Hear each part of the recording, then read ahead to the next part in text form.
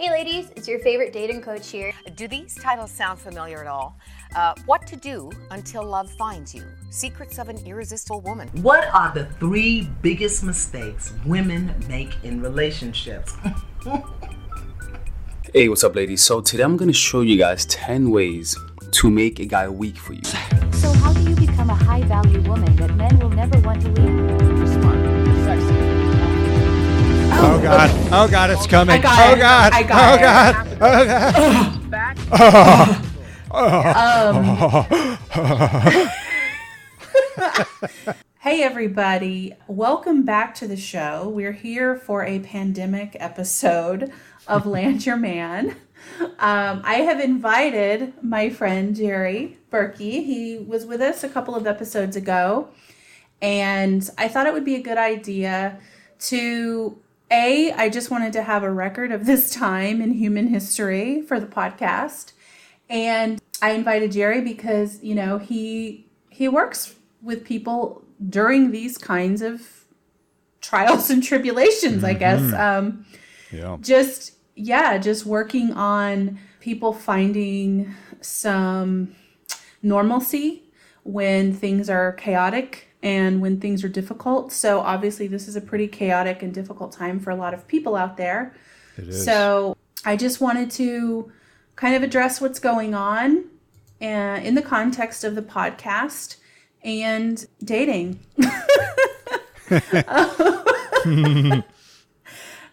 We can get into the detrimental effects this has had on my dating life in a minute, but Jerry, how are you holding up? Like, tell me what life has been like. And I would like to say first, it's been 1 week technically today. A week ago, a week and a day ago, when Gavin Newsom gave the shelter in place order. Is that really all? Holy shit. It's only been a week since that. And then prior to that, people had started, doing things. But the actual shelter in place, it's only been a week. So. Wow. Right? Feels longer. Feels a lot longer. Doesn't it? Like, it's really crazy does. to me that it's only been a week. It really does. Yeah. So what's going on with you? I'm sure you're dealing with your patients, and I'm sure it's got to be an interesting time. I actually feel like I'm busier now than before all this started. Mm-hmm. And I'm not seeing patients in my office. I'm not seeing clients there, but I'm seeing a lot of clients on Zoom and for telephone sessions. I'm doing more regular check-ins just to sort of see how people are doing. And, I feel it's funny. I actually feel more connected to my community of clients and friends right now because we're being more intentional about it. We're reaching out and staying in touch and doing virtual happy hours. And so I've actually been quite busy. I don't really feel like I've had a whole lot of time to veg and do nothing. Although I can say that now, and then I can remember how I today watched the first 2 episodes of Tiger King on Netflix. And so clearly there's time in there to veg. Tiger King is like the pandemic sensation right now. Holy shit. I wonder if we weren't in this, it came out at such a particular time that it blows my mind, because I don't know if it would have gotten the kind of attention that it's getting. Because I'm assuming that if you're listening to this podcast, that you're pretty aware of what's going on the internet and social media and everything. So you must have heard about this. And I hope so. It is fascinating. It is fascinating, the show. It really is. And I think, Carla, you and I probably have a particular affinity for the show because both of us came from families of simple means, families that you might even be tempted to call rednecks. And just a little bit. Just a little bit. And there's a certain kind of redneck glory at play in this show that I can't even quantify. Yeah, it's really something. My God, it is magical. I told a friend of mine, she texted me and was like, what the hell am I watching? And I'm like, you're watching magical trash. You're watching magical trash. Magical trash is that's the perfect way to sum it up. Yeah. I mean, it's, I think that it's the perfect balm right now. It's like what we all need to kind of get us through this thing, because it's it's so, what is the word I'm looking for? Unbelievable. It's unbelievable, but it's all true, and it's kind of like what's happening right now. It's unbelievable that the whole world is, in a sense, shutting down, and things that we thought we would never say or do, we're doing. And that's kind of like what this show is to me. It's just, it's fascinating. And absolutely. It really is. I know these people. Like, I grew up with people like this. So it's just, it's amazing. I just love it. I can't get enough of it.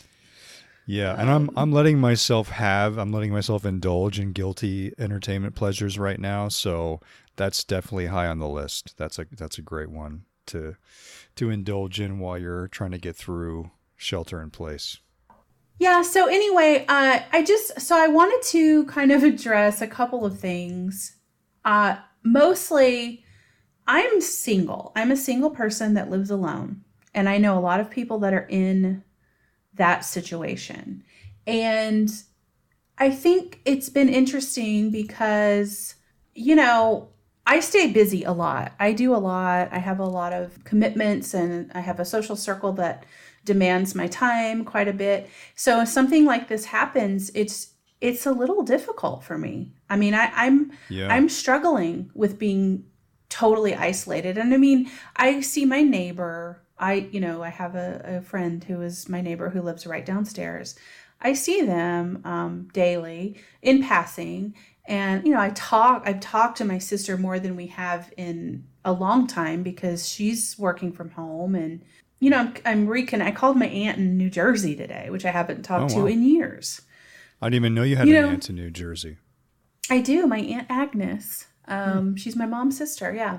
And we haven't talked for years. And so, it's like, in a sense, there's some good things coming out of it. But I also, and then I feel bad. I feel bad saying, like, wow, I feel really alone. I feel really desolate right now, because a lot of people do.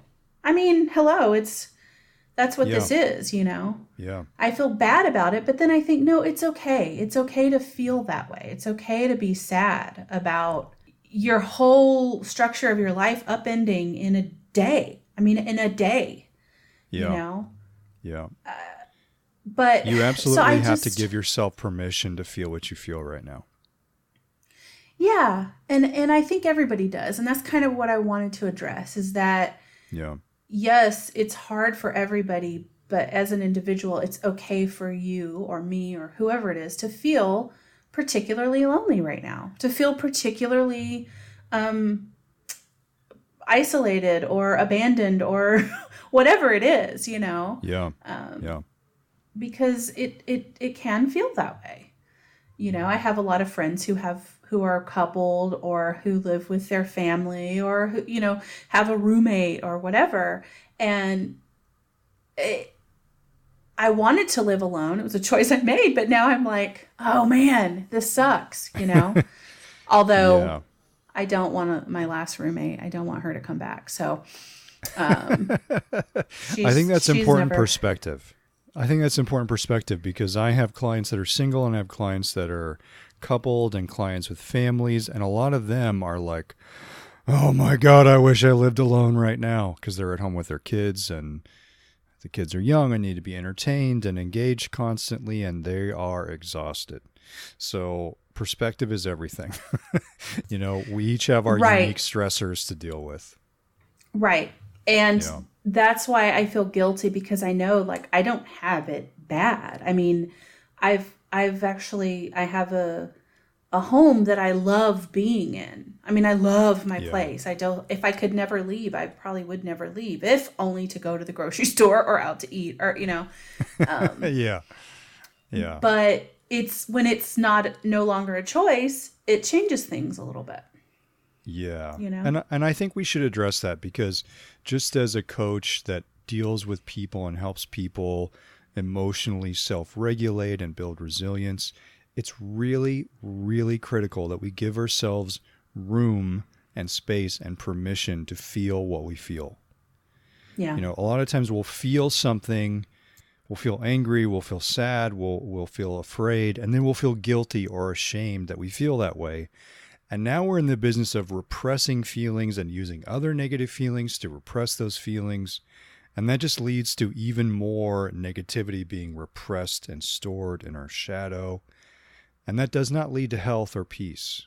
So it's really important that we find a way to really just find a way to exercise it, let it all out. You know, be honest and compassionate, and create space for yourself to feel what you feel. And also the caveat on that is, don't go too far into that where you're dwelling on it, you're soaking in it, marinating in it. You can't let it go. That's all you know and feel is this bad feeling. You don't want to live there either. But one of the things that will help you not live there is to simply create space and permission to feel what it is you feel right now. Yeah, right. I mean, and I think that's kind of why I wanted to address this here, is to just put something out there, because people are, I think, still trying to maintain some sense of normalcy and some sense of, you know, life does go on and we're all going to get back to this normal life that we were living soon enough. But I also wonder, like, is that true? Is life going to be the same when this is over? I hope it's not. I hope we don't get back to how it used to be. I really hope that we use this. A client said to me earlier today, this is not a pause, this is a hard reset. And I thought, man, that's brilliant. I like that. Yeah. No, that's true, because there's so many things being challenged now. I mean, just like an entire country of all of these myriad businesses that are like, all of a sudden for years, you couldn't work from home. I know many people who all of a sudden their employers have figured out very easily how to set them up we can to work from home. Like, it's not a problem. Yeah, we figured it out. Yeah. But I'm worried about those people who, you know, I have friends who've just lost their jobs completely. They've just lost gigs. They've lost, you know, my co-artistic director, she directed a play at a local theater here at Diversionary Theater. And the play was set to open this weekend. It would have opened. Last weekend it was supposed to be in previews. And I think that's right. I'm not sure exactly, but I think that's right. But anyway. Time has no meaning right now. I don't even know what day it is. Right. The days just bleed together. But, you know, she'd been working on that for weeks. And the actors and the crew and the designers. And that's just one show, but they canceled it. And they don't. They're not able to reprogram it into their season. So it's not going to get seen by anyone. And you know, they were in full runs. They were up and running. And it's hard because it is a bummer. And I know, you know, it's like in the scheme of things, oh well, but it sucks. It's just one of the things. There's so many people that are going through that now. Now, I will say this, Diversionary Theater did pay all of the artists their full stipend, which I think is incredibly honorable thing to do, because they didn't have to do that. They could have said, we're sorry, we're a theater, we're going to struggle more than most businesses over the next couple months because we're losing revenue. But they didn't. They honored their contracts, and I thought that was pretty awesome. And I am hearing about a lot of businesses and business owners that are being very, very proactive in that, you know, in that way. Yeah. Yeah, I'm hearing very hopeful stories, and, you know, people will always sort of revert to our true nature under pressure like this. And that's true of employers and corporations too. But I am pleasantly surprised by the number of people in leadership positions that other people count on that are stepping up and paying people and, you know, Now, it's not perfect by any means. I know a lot of people that made a living off of the gig economy, and they're struggling very, very much right now. And they may not even be eligible for some of the stimulus money and things that they've been talking about in Congress. But people are doing more than I expected, and that is encouraging. It is encouraging. And so on that note, I kind of wanted to address some of the things that I found, because I've been doing a lot of research and trying to keep up with the numbers and trying to be able to successfully contradict our own president, which is so easy to do. Yeah, low bar. Low bar. I don't know. I mean, I'm not an anomaly here. I'm in shock at the way that he's handled this. Every day, it's to me a failure, because he backtracks. Bigley, he talked about this governor of Michigan, like she's not being grateful enough to him. So he's told the CDC not to contact this woman. And I mean, I think that is gross negligence. These are people's lives on the line. These are people's incomes. These are people's hopes, dreams, future, all of it. And he is the president of this country. And so for him to even suggest that because she's not kissing his ass, that he doesn't need to step up and provide her with the resources that she deserves to have. She's part of the United States of America. And it's not even her. It's all the citizens of her state that are really being affected by this. And it's, he's a gangster. He's a mobster. He doesn't know any other way to be. It's disgusting, but it's completely on brand. And it raises the question of what do we do? What do we do for ourselves and for our communities when our leaders fail us? Absolutely. I try not to, get political on the podcast. I try to kind of leave that, to everyone else, because that's not really what the topic is. But for something like this, I just feel like people just have to start speaking up. I mean, we have to do something, and I mean, I feel like we're even in a situation where he might try to affect the upcoming election, and that, some people might say, oh, that's crazy talk and everything. No, it's not. It's like, can you hear this man, what he says, how he responds to things, how he dealt with this from day one? Unacceptable. So I don't know. The information that I've been following, the World Health Organization is where I've been getting most of my information. Mm-hmm. That's where I've been going to. Yeah. And they update it pretty regularly.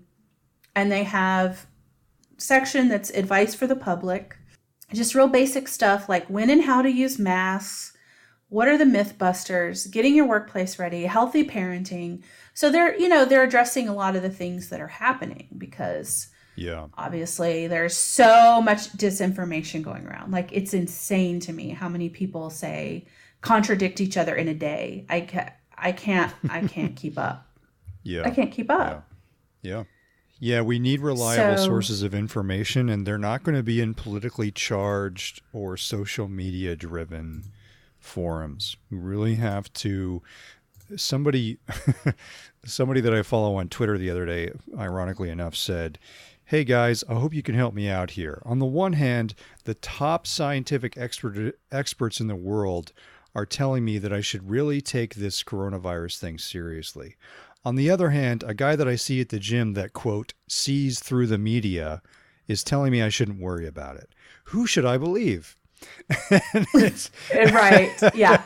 And it shouldn't be funny, but it is, because we've entered this age in our culture where there's no real truth. There's no absolute truth anymore. There's no reliable source of information, and anything can be discredited because you have your own bullshit sources. And many of us are in this struggle with our own families. But here's the thing. I've always been of the opinion that as much as my ego would like me to believe that I can be an expert on everything, I simply can't be. I've chosen to build expertise in a couple areas, and I must, in good conscience, defer to other people who are, in fact, experts in their chosen fields. And if there's a global consensus about what we should be doing, I'm going to listen to that. And listener, please do the same. Please listen to the smartest people in the room here, not conspiracy theorists, not your parents, not your buddy at the gym. Please listen to the people who have spent years and years of education and research on exactly what to do in times like this. And when you do that, right. they're giving us the right message. We should be listening to that. And people that are, same thing. I see people challenging, these scientists. And if you look at, if this were, 100 years ago, it would be the Spanish flu all over again. Mm-hmm. Everyone would die. 50 million people died. But we live in a time where we do have a science that works for us. And they can say, look, if we don't do this, if we continue to do things the way we've been doing it, then these are the outcomes. Right. And so, and people want to still argue that, and people want to still challenge that. And a lot of it to me is just based on, economic reasons, which I understand. People's livelihoods are in question here. But if you send all these people back out there and you get everyone back out to life as usual, what kind of society are we going to have when half of us are sick? And then of that percentage, because it's way more than 3% now that are dying from this. Oh, yeah. Because initially they said, 1 to 3%. Well, that's no longer the case. I don't know what it is now, but I know it's it's closer to 5%. That's a lot of damn people. Right. Yeah. And we have not hit the peak here.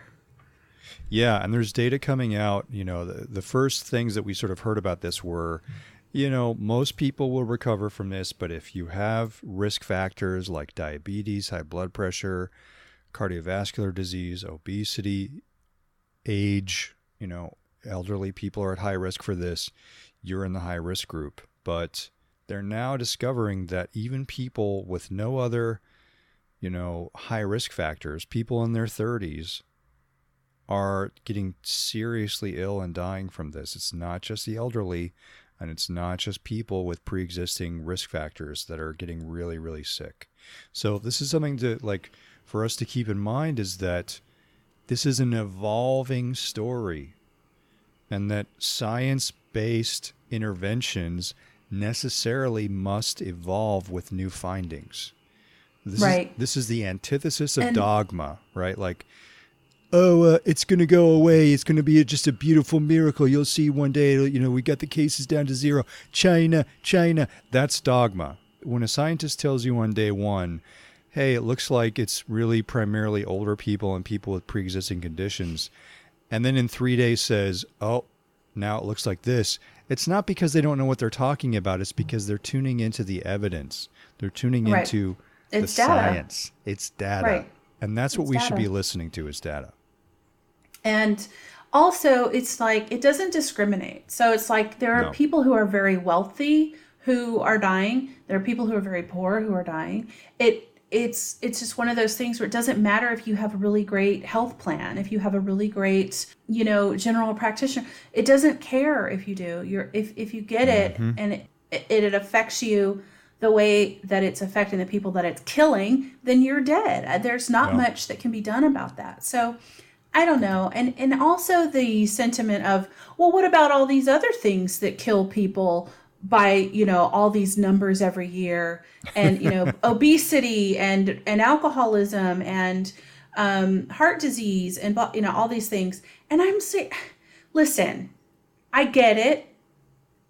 A lot of people die from a lot of things, that they make bad decisions sometimes. They make unhealthy decisions. This is a loaded gun that points at anybody. And if there's something that you can do to keep someone else from getting it, then you should do that. You should do that. And I want people to take those same precautions for my life as well. Yeah. That's what's being I don't know if I'm one of the ones that might die from it. I don't know.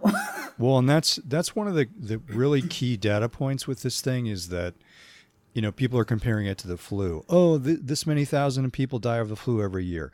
Yes, but a couple things to know about the flu. Number one, there's a vaccine. Number two, we can anticipate the flu. We can plan for it. Okay. It's somewhat predictable. And then the third thing is that the flu has a 1 to 4 day incubation period. This thing has a 2-week incubation period. That means literally right now you could be deathly ill from this thing and not even know it.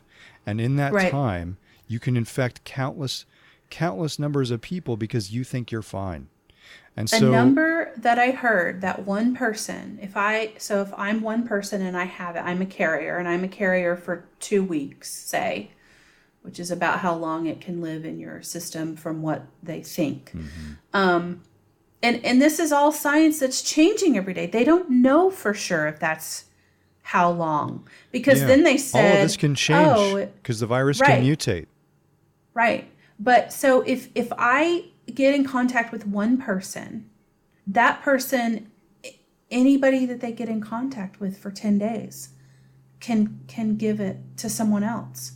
The flu is one, if I get sick with the flu, I'm going to infect at the most one other person. They say 1.6 people is the infectious rate of the flu. Coronavirus, if I come in contact with the right person and that person comes in contact, you're talking about 59,000 people that I could be responsible for infecting. Yep. That's the number that they have now. Yep. I mean, that's insane. And that's not like the normal flu. That's not the normal flu. And it's just like these people that don't want to talk about global warming or weather change or whatever you want to call it. People are dying from it. So if we could stop talking about the semantics of what it's called and why we don't like it to be called that and why we don't want to admit that human beings have anything to do with it at all. If we could get past that and just, okay, people are dying from it regardless of the science, regardless of what we're naming it, they're dying. So can we just get our governments to get in line and give us the resources we need to keep people from dying? Because we know how to not die. We know how to not die from a hurricane. We know how to not die from a tornado. We know how to not die from, it's like you evacuate, we've got all these, incredible satellites and weather systems that lets us know this is coming and it's going to be bad. We don't know how to not die from this other than to stay away from people that have it. Well, and that's the thing about some of the limitations and the peculiarities of the way human consciousness works is that we tend to gravitate towards this is a great example of this. Years ago, I was a chaplain and a nonprofit executive in the fire department, and I essentially set up a nonprofit which was like Wounded Warrior for firefighters. And one of the things that we used that I created as a marketing slogan for our nonprofit was, not all sacrifices make the headlines.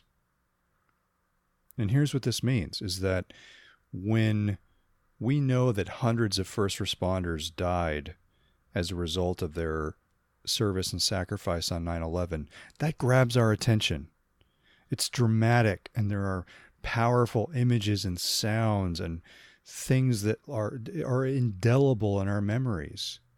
And we pay attention to those things. They grab our attention.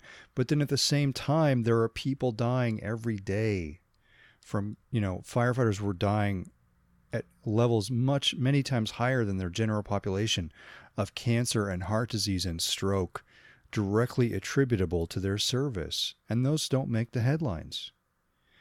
And so we don't tend to pay as close attention to those types of slow-moving tragedies. It's true that people die of obesity. It's true that people die of diabetes and smoking and heart disease. And we don't pay as good of attention to those tragedies as we do with other things. But that should actually inspire us to try to compensate for our natural tendency to focus on the dramatic and to acknowledge things that we might not otherwise pay attention to and say, whoa, I get it. This is not currently something I can recognize because it's not grabbing my attention. It seems ridiculous that I should have to stay home right now, but maybe I should tune into other sources of information, and maybe I should make allowances for the fact that maybe this is a preventive step instead of something that I need to do for myself. Maybe it's what I'm doing for my neighbor. We don't tend to do those things naturally. And a lot of these arguments against the data are basically saying, hey, it's not affecting me. I don't know anybody that's sick. It must be fake. Well, yeah, I've seen that a lot. Yeah. That's a lot of the justification of like, well, I don't know anybody that has it. Right. Okay, well, a lot of people do know people that have it, and people that have died from it, a lot of people. That's great that you don't know anybody that has it. Then maybe what we're doing is working. Right. Maybe But we should get ahead of this thing instead of wait for people to be dying of it. Right, exactly. And that's what the woman said. So there was a doctor that she spoke about it. I want to say she was in Michigan. She was talking about, she said, I don't want to wait until it's my mother or your mother. Right. Or, Right. She's like, we don't wait until then. We prevent it now. That's our job. That's my job as a public health servant, because I guess she was like the head of the statewide health organization but it's just, it's like, yeah, you don't wait for tragedy to happen and then remedy it. Right. And that's our natural tendency. And I guess, I don't know. I guess some people do. I guess that's how some people think you should operate. But I think that that's wrong. I think that loses lives, and that could have been saved if we can save a life or several. My general sense is we should defer to the experts. And the experts are telling us, the best physicians in the country, even the physicians at the president's side, are saying this is the time to take bold action as a preventive measure. This is not like 9/11. It'll kill more people than 9/11, but it doesn't appear to us in the same way. That doesn't make it any less lethal. Right. And taking bold action now can minimize the deaths and the profound losses we're going to experience as a result of this issue. Right. And the total and complete burnout of our healthcare workers in this country that are going to face exhaustion, and because as they get sick, they take on more shifts. They have to cover for the people that are getting sick from this and can't work. I wanted to talk about, I found a really great article, and I wanted to ask you too, because you are definitely good at giving advice about self-care. I found an article from the National Association of Social Workers that I will link in our show notes, but it just has a lot of great tips about self-care, specifically for right now. It's called Self-Care During the Coronavirus Pandemic. It's got activities, things you can do. It also has things like related podcast episodes, resources, and publications that are all specific to this. So I think that right now is really important, and for people not to be ashamed of feeling like, I already have a problem with self-care because, I feel like sometimes it's maybe selfish or whatever, but I think it's important right now for people not to do that to themselves and to seek out the help wherever they need it. So what are some things that you would recommend for people to do at this, during this time? Yeah, I actually just sent a monstrous email to my clients about this very subject, and I have Which is what prompted me to do this episode, by the way. And is there a way that I can link it? Yes, actually, it's on my website. So if you go to quantumtransformation.coach and you click on the resources tab, you'll find my recommendations there, along with other resources, links to other resources that you can find that might work for you. I'm actually doing a series of YouTube videos about self-care. So try as much of this stuff as you possibly can. It's very important that we get creative and resourceful right now in more ways than one. And That includes ways that we take care of ourselves. So here are a couple basic recommendations. And I just want to sort of pre-frame this by saying, first of all, it's very tempting to wake up, pull your phone out, look at the latest news, get the damage report, and just start spiraling down. Watch TV, play video games, eat junky food, stay in your house. It's a powerful temptation. But the things that are tempting us right now are not the things that are going to support our health and our happiness and our peace. So here is what I would say.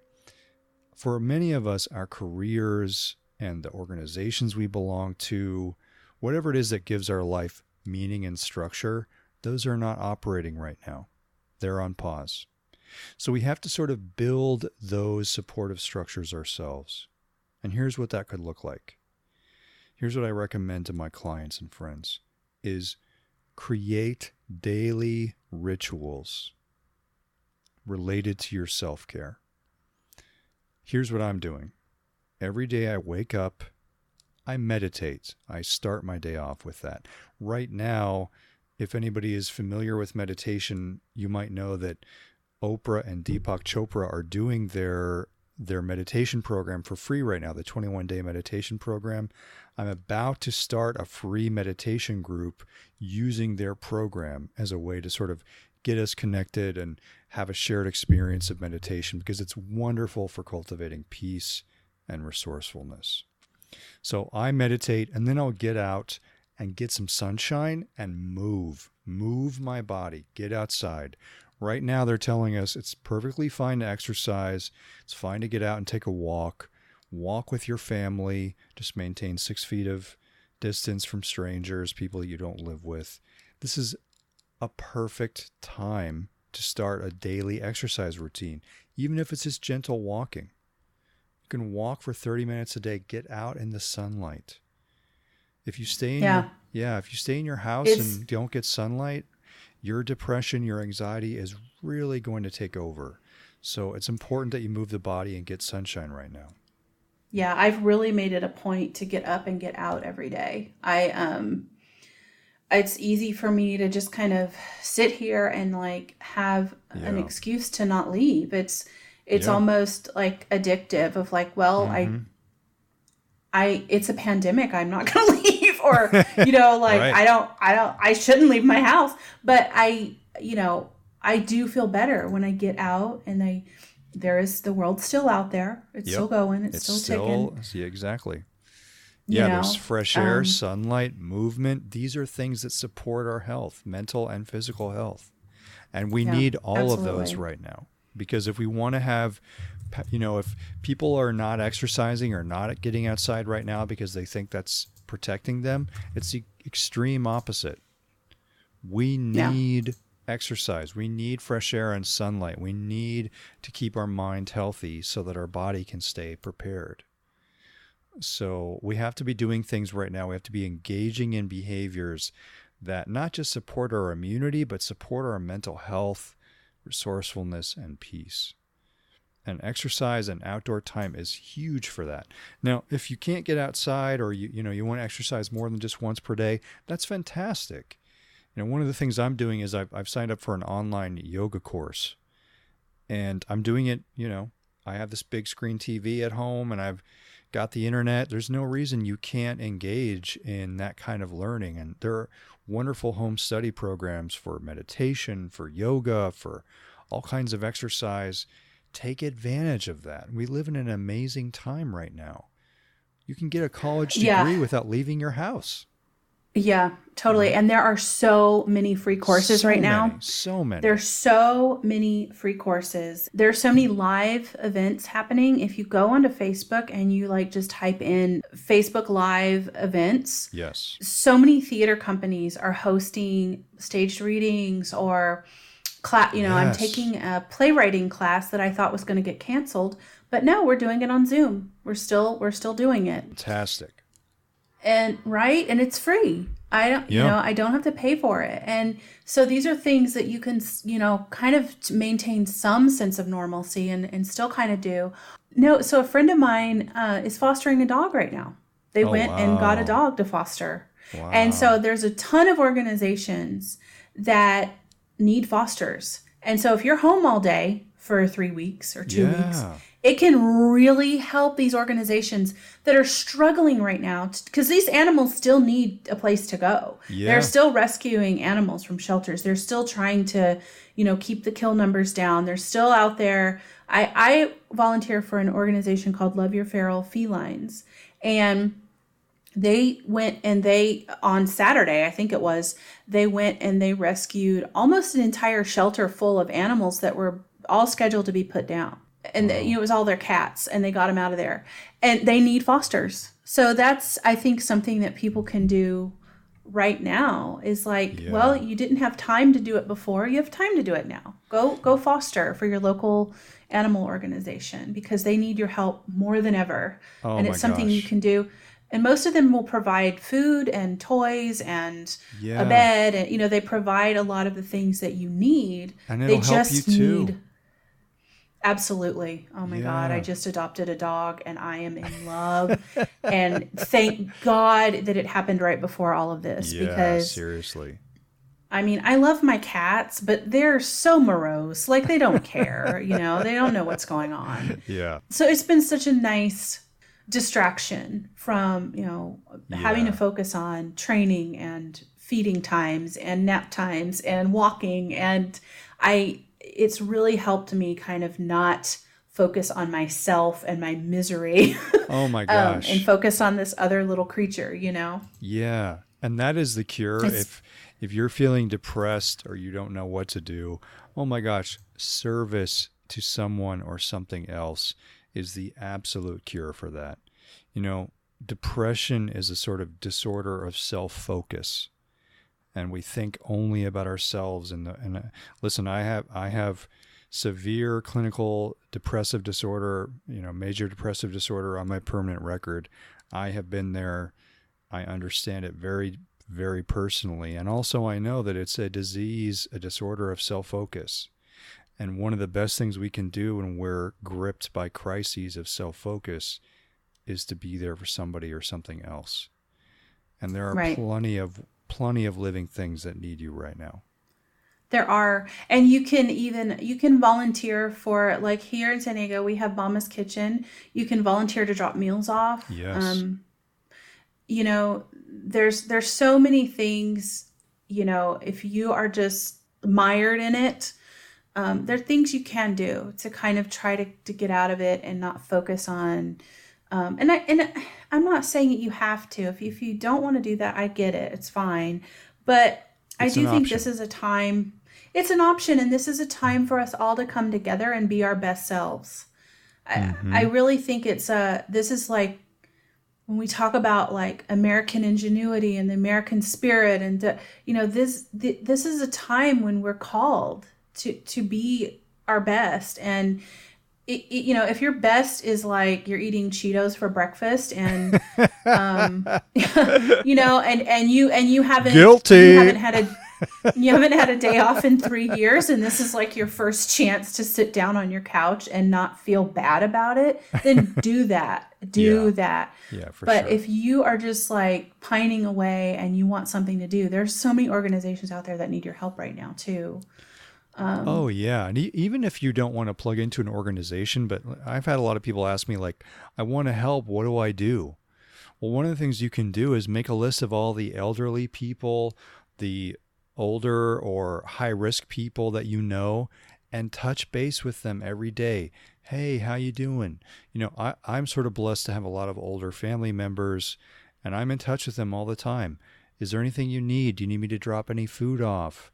It's a very bewildering time for all of us, especially for older folks that might live alone and don't have a lot of family support, neighbors, friends of friends. Oh my gosh, just a little text message, a little phone call every day can do so much to helping you and them not feel as alone.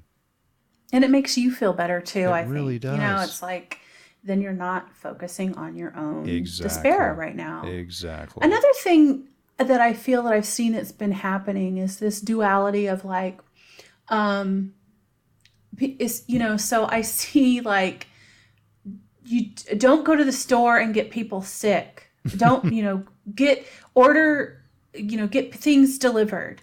And then I see, well, don't get things delivered if you're not compromised, because people that are compromised need to have delivery services. And because so many people are using delivery services, people that are compromised aren't getting it. So just stop. let people, if people want to use a delivery service, like use a delivery service. If people don't want to use it, then don't. If you want to go to the store, go to the store. We have to go to the store to get things that we need. The constant, like, everybody guilting each other for like different things. It's never ending. It's like, and it's so true. You can't control everything. It's so true. You can't make everybody wrong, and people are trying to figure it out right now, and people making good faith efforts to try to figure it out and take the right steps deserve credit. There's this thing happening, it happens a lot on social media, where we just want to make other people wrong and tell them that they screwed up and that they shouldn't do this and blah, blah, blah.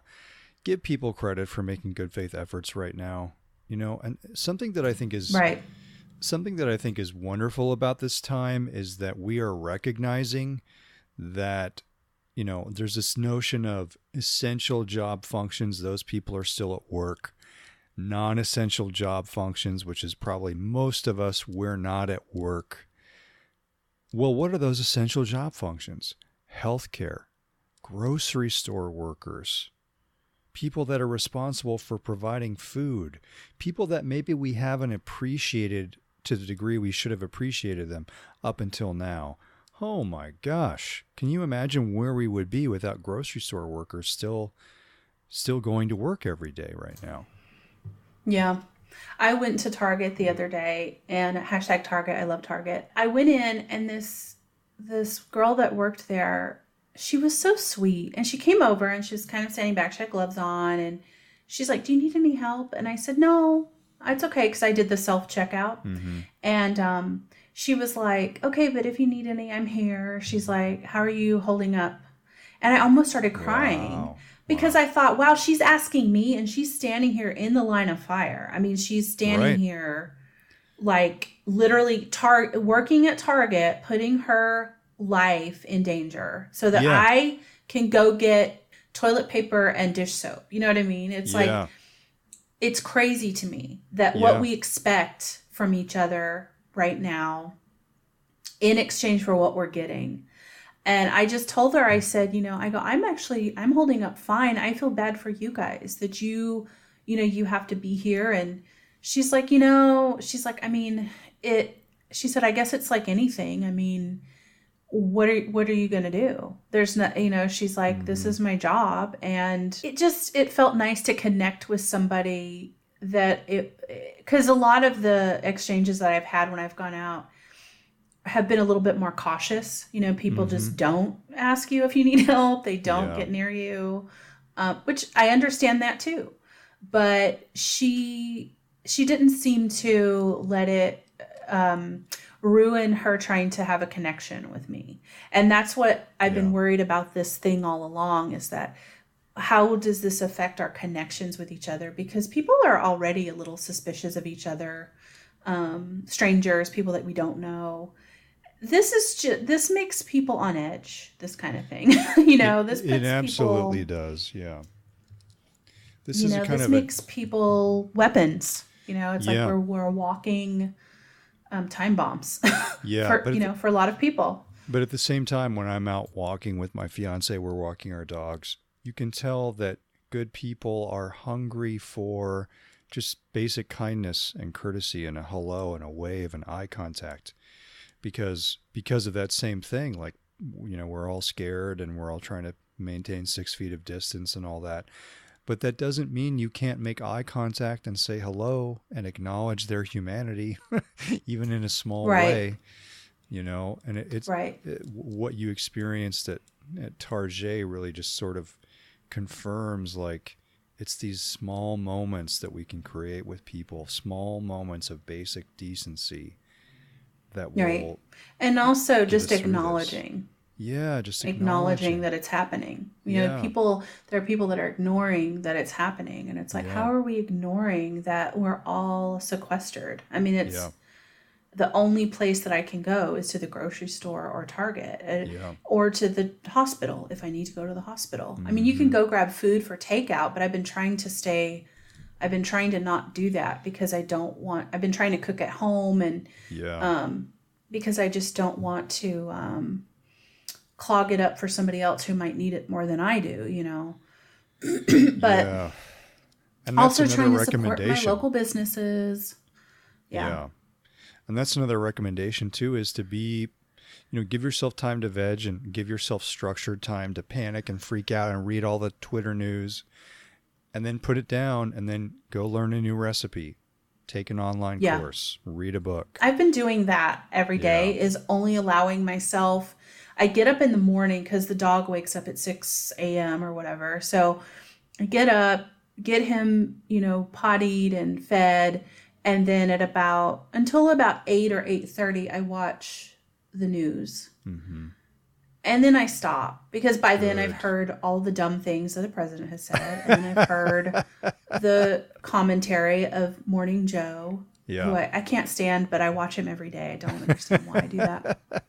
Him and Mika, their whole thing cracks me up. I don't think they've ever heard each other say a word because they talk over each other the whole fucking time. It's true. It's insane. It's insane. Well, and what you're saying right now is and sort of a married. Okay. It's true. And what you're saying is such a great segue into what do you do right now if you're feeling lonely? And one of the things, ironically, one of the hacks to combat loneliness and manage loneliness that I recommend to clients, if you live alone and you feel lonely, turn on the television. It sounds weird to say that, but the truth is that they've actually done research and they've shown that people that live alone that watch television feel less lonely than people who don't. Absolutely.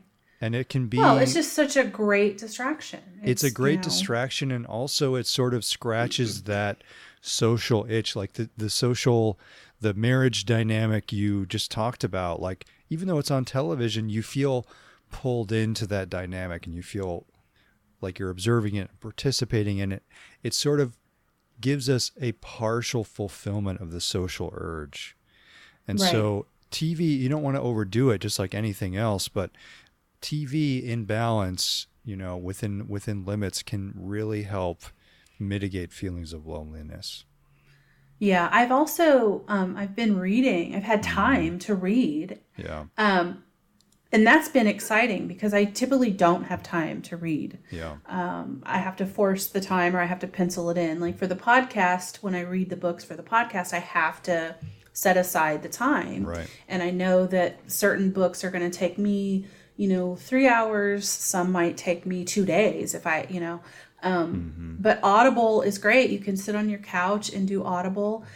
I would caution people, since something that I've tried to not do is just sit there and scroll through through all of the bad news, because it's I feel like we tend as a species, we tend toward the negative, and so the good news that's happening, it's a lot less of that right now.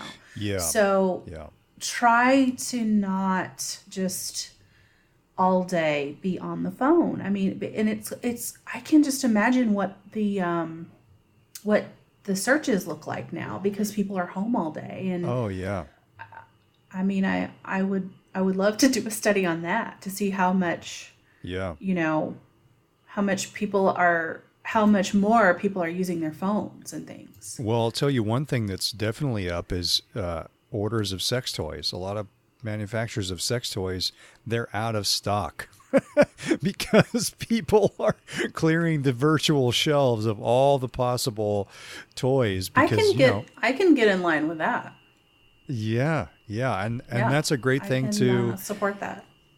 Yeah, and that by the way, if you are coupled, is a great thing to spend time on right now. Is like, hey, you don't have to exploring. Explore. You don't have to just get creative in the kitchen, learn a new recipe for pork roast. You can also learn a new recipe for making your partner feel good or making yourself feel good. You can do that even if you're single. Is like, you know, we have basic human needs, and we can fulfill those creatively, and we should be spending time, energy, and money on fulfilling those basic needs right now, and giving ourselves permission. That is one thing that I honestly, and I've tried not to feed it too much, but I have been really sad about not being partnered up and going through something like this pretty much alone. I mean, I have people checking in on me, and I appreciate them, but the check-ins are, 10 minutes a day, maybe. There's 24 hours in a day. It's a lot to be alone. And I already struggle with not loneliness, but being alone. I don't like being alone. Mm-hmm. And I mean like in a house or in a room, like I like energy. So living alone has been really nice, but being in my apartment all day, every day by myself, not as fun as it might have been were it a choice. But I just, I've been struggling with feeling sad that I don't have someone that's going through this with me. Yeah. So, obviously you're out exercising. You're also relying on TV and watching, online TV couples going through their dynamics. These are great things to do. Another hack, and this is a personal hack. I've never seen peer-reviewed clinical research on this, but just a personal hack because I've spent a lot of my life single and lonely. A body pillow. Oh my gosh, a body pillow got me through some really lonely, dark times. The simple thing that you can get on Amazon.com or at Target, and you put a comfy pillow cover on it. You cuddle it when you feel lonely. You cuddle it at night when you sleep. Man, did it really help me. And by the way, even though I'm coupled up, I still use a body pillow. So, these primal needs that we have, needs for touch, needs for connection, needs for pleasure, still fulfill these. And if you don't have a partner to fulfill them, you can find creative ways to fulfill them yourself. But just give yourself creative leeway to explore different ways to fulfill them than you might think at first. I want to be touched. I need a partner. Well, maybe not. Maybe you build a little pillow fort on your bed, and there's pillows behind you, and there's pillows in front of you. Well, and if you don't have a partner, I wanted to address this too. If you don't have a partner, now's not the time to meet a new partner. It's not responsible, and it's not. I think it. It's probably just not smart. I've been on Bumble, and I have to say I've matched with a couple of people and started conversations, and I would say of 5 men that I matched with, 3 of them asked if they could come to my house. Just in the last couple of days. They wanted to come over here, and I'm assuming have sex with me. I don't know. Why would you assume that? Obviously. Well, I didn't think that they wanted to come over and have me, I don't know, make them dinner or do. What if they wanted to build model airplanes or something totally wholesome, Carla? How dare you? Maybe they have Legos. I don't know. Maybe they wanted to try a new recipe. I made an assumption, but I will tell you this. So one of the guys said, let's cuddle. And I said, oh, I know what that means. I said, can we do it 6 feet apart? He unmatched me immediately. Of course. Which I thought, wow, really? Like, you went from inviting yourself to my home to cuddle with me to completely Xing me out of your life because I am trying to follow a health protocol. Yeah. Like it boggles my mind. And then this other guy, super attractive guy, and he said, "Be honest, why did you swipe right on me?" And I said, "Because I thought you were attractive and seemed interesting and like somebody I would like to meet." And he's like, "It's not because you don't want to play hide the sausage." No, he said, "It's not because you're tired of masturbating." First of all, let's be clear. I never get tired of masturbating. Okay, check your math on that. Challenge accepted. Fact, 9 times out of 10, I prefer to masturbate because I know exactly what mama wants. Yes, you do. But it was just like, really, dude? So then I forget what I said, and he deleted, he unmatched me immediately because I didn't invite him into my home during a worldwide pandemic. So I'm, it's one of those things where I feel like maybe now's not the time to be on Bumble so I froze my account because I'm like, I really don't want to get more depressed about how men can be less than desirable about these things. I don't want to get more depressed about that during a pandemic than I already can be.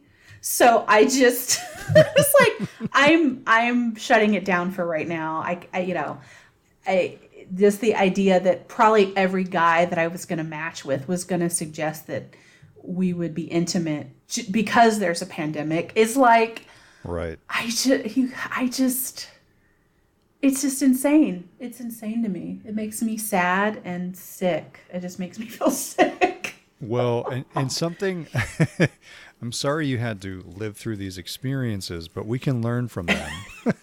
Because something that is true is that when, the way the brain works, when we face an existential stress, like a pandemic, it does tend to amplify our sex drive. It does tend to, make us want to eat crummy food to store up for I can vouch for that.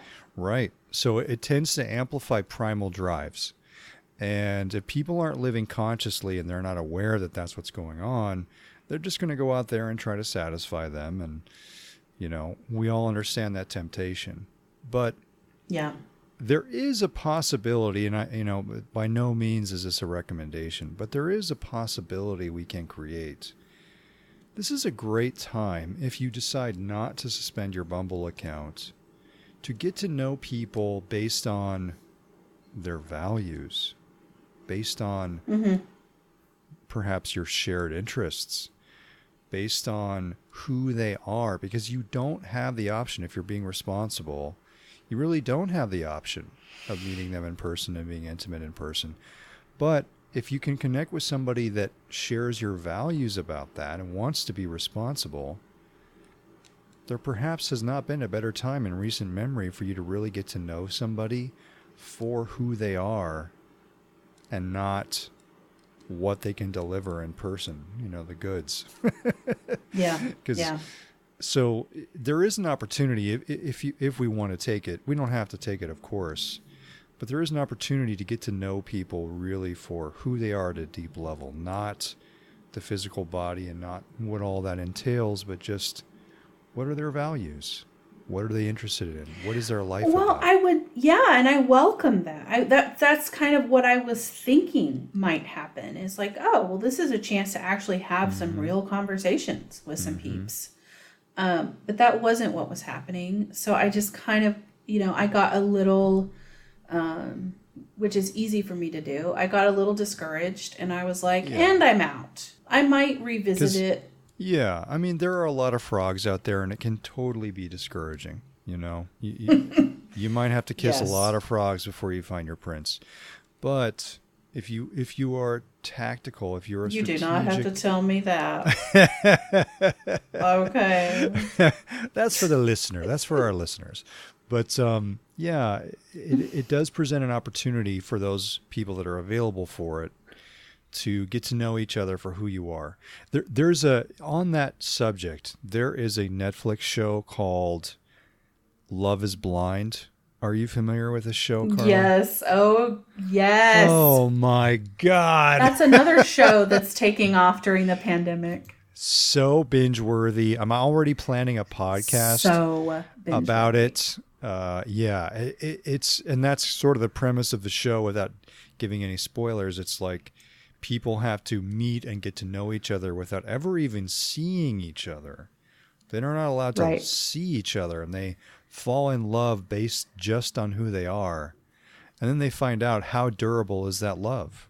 And it is, if you're a student of human behavior, it is something else, boy. I'll tell you what. It is worth it. And the hook is you cannot meet the person unless you propose marriage to them. Yes, that's right. So you don't see them, you propose, and they say yes. Then you can't meet them, and it is fascinating. That's another one that I binged. I binged that shit. Yeah, we were huge fans of that. Good. And I still think about it. I still think about Jessica, and I still think like all the people and all the dynamics. Messica. Yeah. Oh my gosh. My friend calls her Messica. I love it. Messica. She's like, oh my God, I can't believe this Messica chick. Like, what is she thinking? She's so fucked up. Yeah, it's a great show for getting you through the pandemic. But it raises that essential question of like, do we fall in love with people for who they are, or do we fall in love with them based on these other factors, what they look like and how they behave with us? And this is a great time to really explore that question for yourself if you've decided to continue to date when you can't really date in real life. No, I definitely my desire to meet somebody has gone down, like to meet like a partner, but my desire to date has been more like lately, just kind of, to have some new energy, meet some men.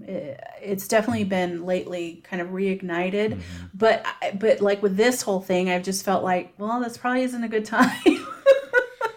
But who knows? It might be. I'm sure there's going to be plenty of online relationships born out of this situation. I'm sure that there will be. Oh yeah, there will be babies named Corona and all kinds of things because they're already plotting like an increase in birth rate 9 months after this shelter in place thing. So as much as there is profound suffering and tragedy going on, we're still human beings, and we still have needs for connection and closeness, and we have to say that that's okay. We have to give ourselves permission to need the things we need and to express and experience them in ways that are okay right now. Yeah, I couldn't agree more. So I'd love to hear from any listeners if you do kind of develop anything during this really weird Corona and surreal romance period of time. Yes. The love in the time of Corona, which you so profoundly said. Yeah, that's what this is. It's a time to kind of go inward.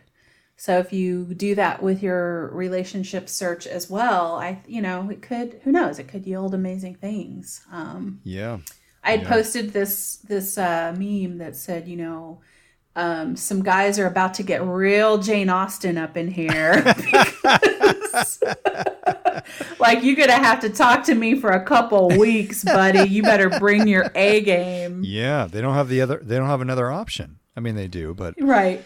But there's a truism here that's that, times of profound stress, wars, famines, global events of this nature, they do tend to spawn profoundly powerful romances. And we currently have the technology. We can make him better. We can make that romance responsible, and we can conduct it online and via our phones and in ways that, really help us connect to who somebody really is. and divorced from all the lust factor. And that's an opportunity we can take advantage of if we want to. Yeah. Yeah. No, it's true. It's true. Just be safe, be smart. Oh my gosh, yes. If you are tempted, to kind of forego what, your usual sort of rules and invite someone into your home, just, be safe. Yeah. Because I just feel like now is a time when I think there's probably a little bit more people that take advantage of a situation like this out there. Mm-hmm. People who are okay with, scamming people, who are okay with, so just, use your head, I would say. Yeah. Don't let those primal needs run you. Right. And I think something to think about is that if a man insists on meeting you during a worldwide pandemic, he might not have your best interest at heart. Right. Is that a man with whom you share values? Yeah. Right, exactly. Yeah. Is this a guy that, you can trust with your vulnerability, your heart, and your lungs? You Right. have to really ask yourself. Yeah. Right. And, many Totally. of my female clients that want to create relationship, they often raise the issue of, how do I know a man really wants me for me? Well, he has to want you for you right now to continue to cultivate the possibility of a romance with you. So this can be a great time to do that. But be smart and be safe, be responsible, and don't, find healthy ways within boundaries that you set to meet those primal needs, but don't let them run you. Don't let them decide what you do and don't do, and don't let them transgress your values and your boundaries. This is a time for healthy boundaries for sure. Yeah, and so just one more note on that as far as intimacy goes with your partner. I think make sure that if your partner's out in the world or you're out in the world, when you come home, don't go hug your partner. Don't go kiss your partner. Go take a shower. Wash your goddamn hands. Exactly. No, take a shower. Yes. Get your clothes off. Yes. This thing lives on people's clothes. Yes. So put your laundry bin in the other room 6 feet away and, go take a shower and then get busy. But don't walk in and hug and kiss. Be smart about that too, because that's a way that it transmits, is through clothing. And so, go have at it, like have sex all day, but after you take a shower. Yeah. I would say. Yeah, that's great Which advice. is honestly my favorite time to have sex, is right after I've taken a shower. Me too. I like being squeaky clean. Me too, honey. There's no better time to get busy than, there's no better time to get dirty than after you're totally clean. Exactly. You feel less, for me, I feel less self-conscious. Yeah. It's like I know that I smell good. I feel Undercarriage is fresh. Totally. Yeah. Exactly. Yeah, I smell good. I look good. Everything's washed. Yeah, and just they smell good. Yeah, and just to Your put partner, just to put a pin in that too, for those of you that might be using gloves and masks and things like that, be very careful about the use of these tools, because number one, they are not magical force fields. The reason a mask is good, and a mask really is about protecting other people around you. It's not really going to protect you from stuff coming in. For that, you need a respirator. But if you're wearing gloves or wearing a mask, the reason you're doing that is because the gloves and the mask get exposed to the pathogen. And if you just take that off with your hands and just go about your business at the end of your day, they are now transmission vectors. So don't think that you're protected just because you're wearing gloves or a mask. Also, there's at the entrance to my apartment building, there's two blue gloves that have been on the ground for a week. Nobody is going to touch those gloves. Okay, they're the dirtiest things in all creation. Gloves. That's right. I know. Don't you touch those gloves. I'm like, whoever left those there is a fucking sadist. Psychopath. Because every time I walk by, I'm like, oh, I don't want to die. Yeah. I don't want to die today. Don't you touch those goddamn gloves. Those are the filthiest gloves in all creation. Yeah, you have to be careful about this stuff. If it's protecting you, then it is now a source of potential infection. So you have to take off your mask, take off your gloves in a very particular way to avoid, that thing that you thought was protecting you becoming the thing that infects you. So be very thoughtful and very... Oh, that's a nice little catchphrase. Yeah. Protecting you, infecting you. Yeah. You got to be Is careful. he protecting you or infecting you? Yeah. Kind of You're going to see that pop up on all kinds of CDC posters. We need to do bumper stickers. But yeah, there's a thing that happens, like people are like, "Oh, I heard the thing to do is wash your hands."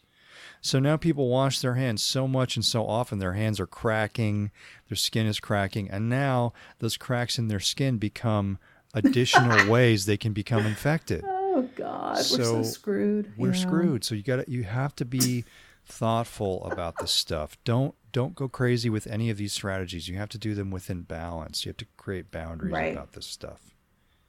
Of course. Yeah. That's the thing to remember. Yeah. Be thoughtful. And again, I would say to get updates, I think the World Health Organization website it's pretty awesome. The information on the CDC website, it's approved by the administration. So some of it I've gone on there and they're doing the best they can, but I don't trust it. I don't trust it. WHO, that's a horrible thing to say, I would trust more right now than the CDC. Sad to say that, but I think WHO is a better source at this time. Yeah, I do too. Yeah. Just because they have the bigger picture, because this is, this is the whole planet. It's not just us. Right. It's the whole world is dealing with this. Right. It's a global pandemic.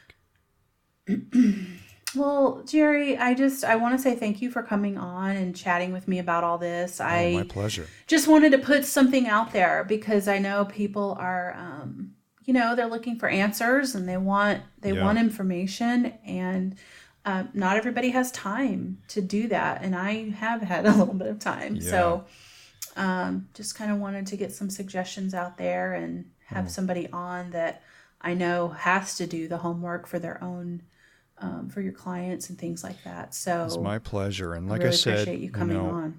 If you go to quantumtransformation.coach, click on the resources tab, there's all kinds of ideas there, all kinds of things you can do. And you can also reach me there if you have a specific situation you want guidance on. I'm happy to offer you whatever I can. Awesome. Yeah, I will definitely link all of your stuff onto the show notes this week. Wonderful. And also, so you guys, I'm planning on coming back probably, I would say, within a couple of months. I'm reformatting the show. And exciting. I'm looking forward to I'm excited about it, where I'm going to rebrand and bring some new content and things like that. And I will share more of that and what's going to happen with that on Instagram as things unfold. But, just look forward to more guests. Obviously still, dating information, but I'm going to bring more coaches on.